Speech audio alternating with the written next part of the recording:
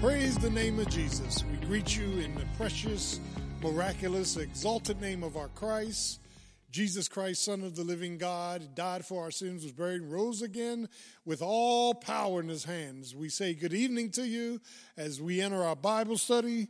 And last time we were together, we talked about the infinite, the infinite wisdom, chapter 1 of Ephesians, will of God. That the Godhead all played a part in our redemption. The Godhead played a part in our predestination, our being chosen, our election.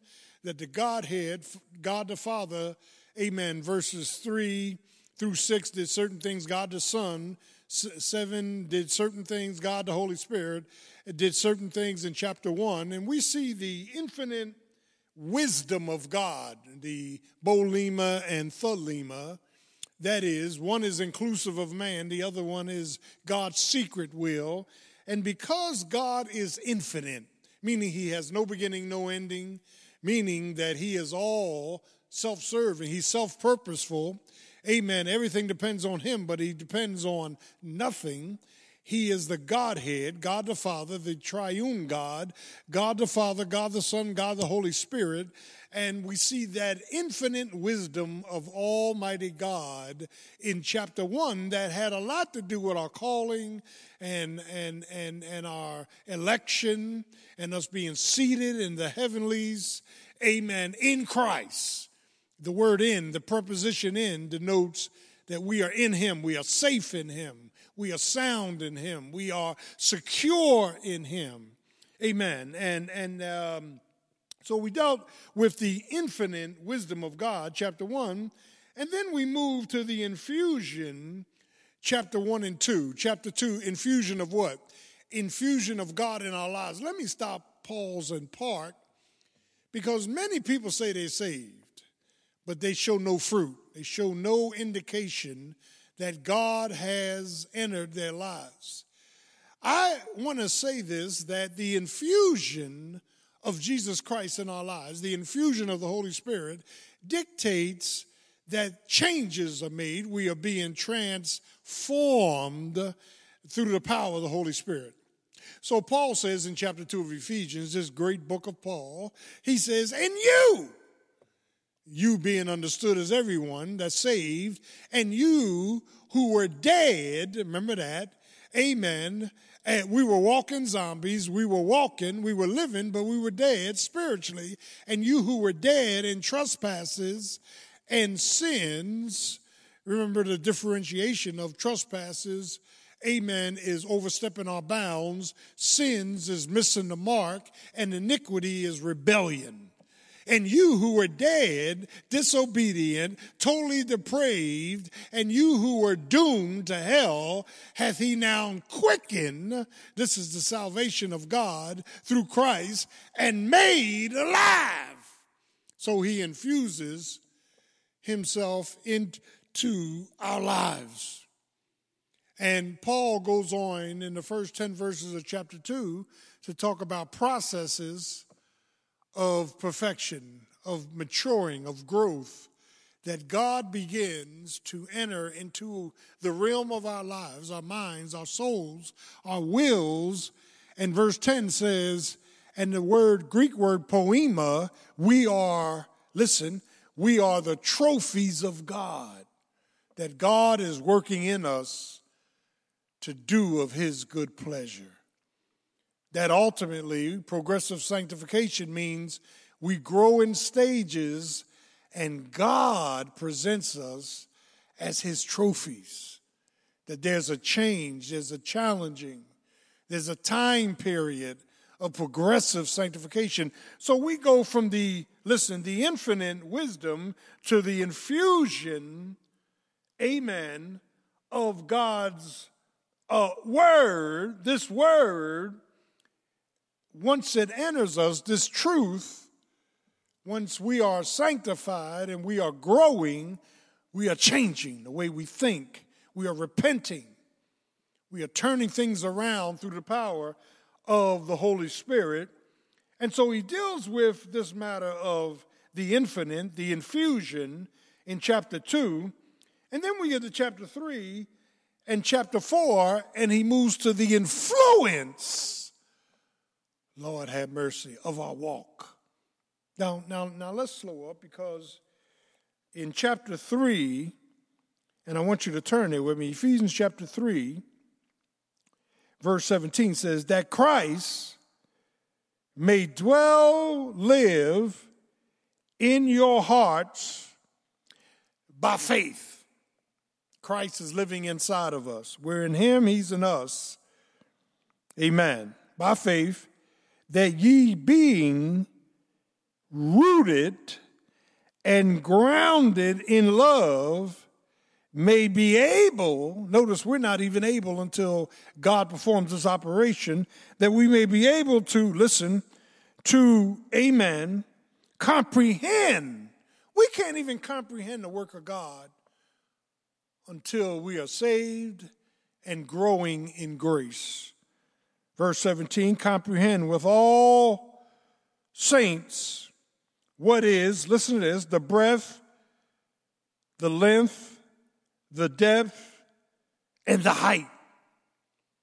My God, that God fills every possible dimension when he is influencing us to live for him and to walk with him. What a God. And in Ephesians 2:8, of course, it says, by grace, love we don't deserve, are you saved through faith. That faith is not yours. It's a gift of God, lest any man should boast. So really, we can't take credit for anything spiritually. God did it all. God called us. God elected us. God showed mercy. God chose us. God predestinated us. God redeemed us through Christ, his shed blood on the cross. God, amen, baptized us with the Holy Spirit. He dwells and lives on the inside. Amen. And so God did it all. And he gives us this new comprehension in chapter 3.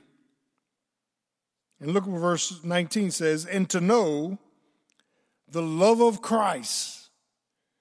We oftentimes concentrate on how much we love Christ. So we say we love him. Jesus, if you love me, keep my commandments. But we don't concentrate on the love of Christ. He so loved the world that he gave his only begotten Son, God the Father, which passeth, listen to this, knowledge, that ye might be filled with all the fullness of God. Lord have mercy. God fills us with the fullness of God when we are submitted to him in salvation. And then verse 20, now unto him is this benediction that, amen, he says, now unto him that is able to do exceed. Look at the superlatives. Each one is a different level going up.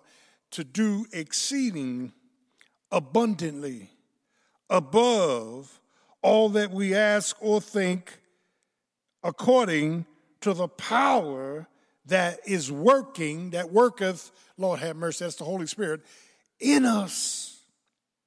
Unto him be glory in the church by Christ Jesus thoroughly, amen, through all ages and without an amen. Now, I had to go back to chapter 3 because we're dealing with this matter of influence. This is how God has, in fact, listen, influenced us. Influenced our wisdom, influenced our wills, influenced our walk through Jesus Christ. When you get saved, a miracle happens. God comes and lives on the inside. Amen. And he is able to put the old nature, the Adamic sinful nature, under his authority and give us the power, Lord have mercy, to live for him. What a God. What a salvation. Writing to the Hebrews said that the forefathers of old desired to look, Peter said it, desired to look into this salvation. They desired it, but they couldn't get it. Only the church. Only those of us that have been baptized by the Holy Spirit. Only those of us that are saved, born again, blood washed, blood bought.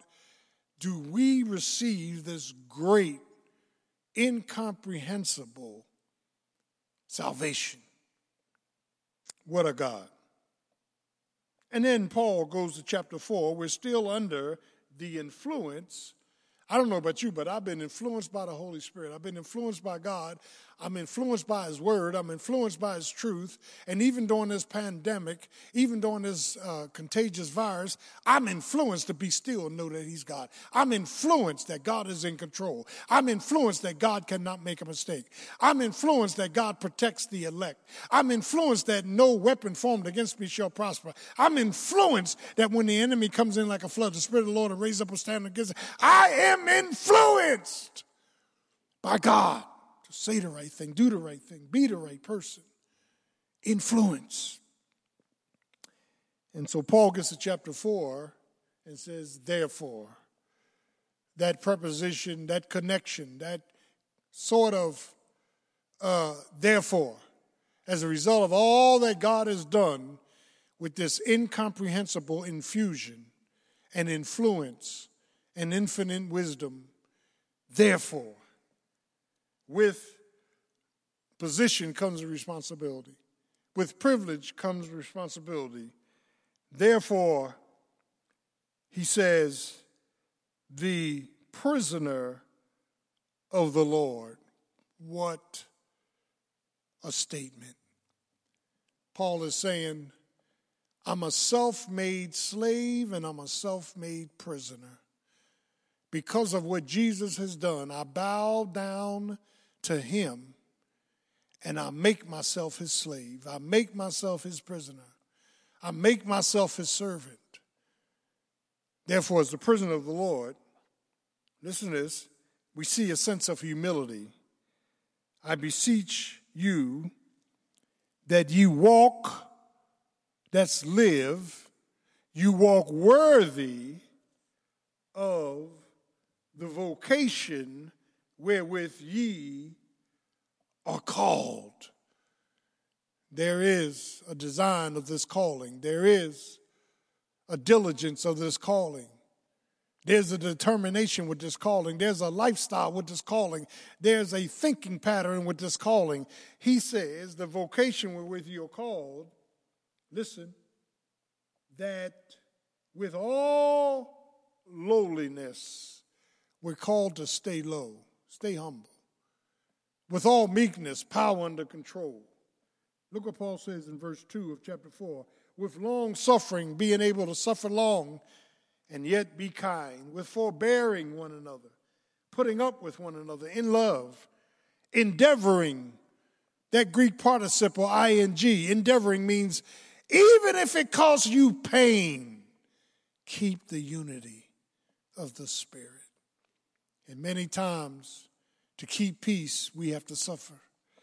Endeavoring to keep the unity of the Spirit in the bond of peace. And then he says there's one body and one Spirit, even as you are called to one hope of your calling. Notice the emphasis on one. God is one in three persons. One essence manifesting itself through three persons. God the Father, God the Son, God the Holy Spirit. In Genesis 1:26, let us, plurality, make man in our image.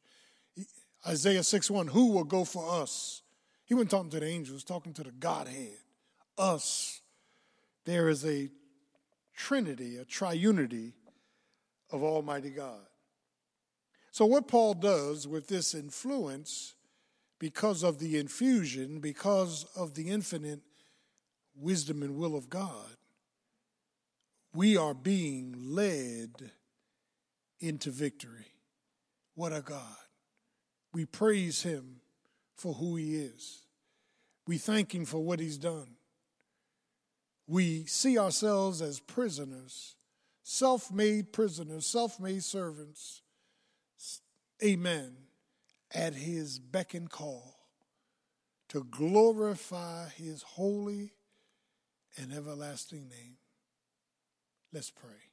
Father, we thank You for the Lordship of Jesus. Thank you for the work of the ministry that you have done in our lives. Thank you for your operation. Thank you, Lord God, for what you're doing even right now progressively. We are being made in your image. Give us strength and power. Help us to live lives of victory, even in the midst of this pandemic. We have the victory in Christ. Keep us safe. In Jesus' name we pray. Amen. We love you.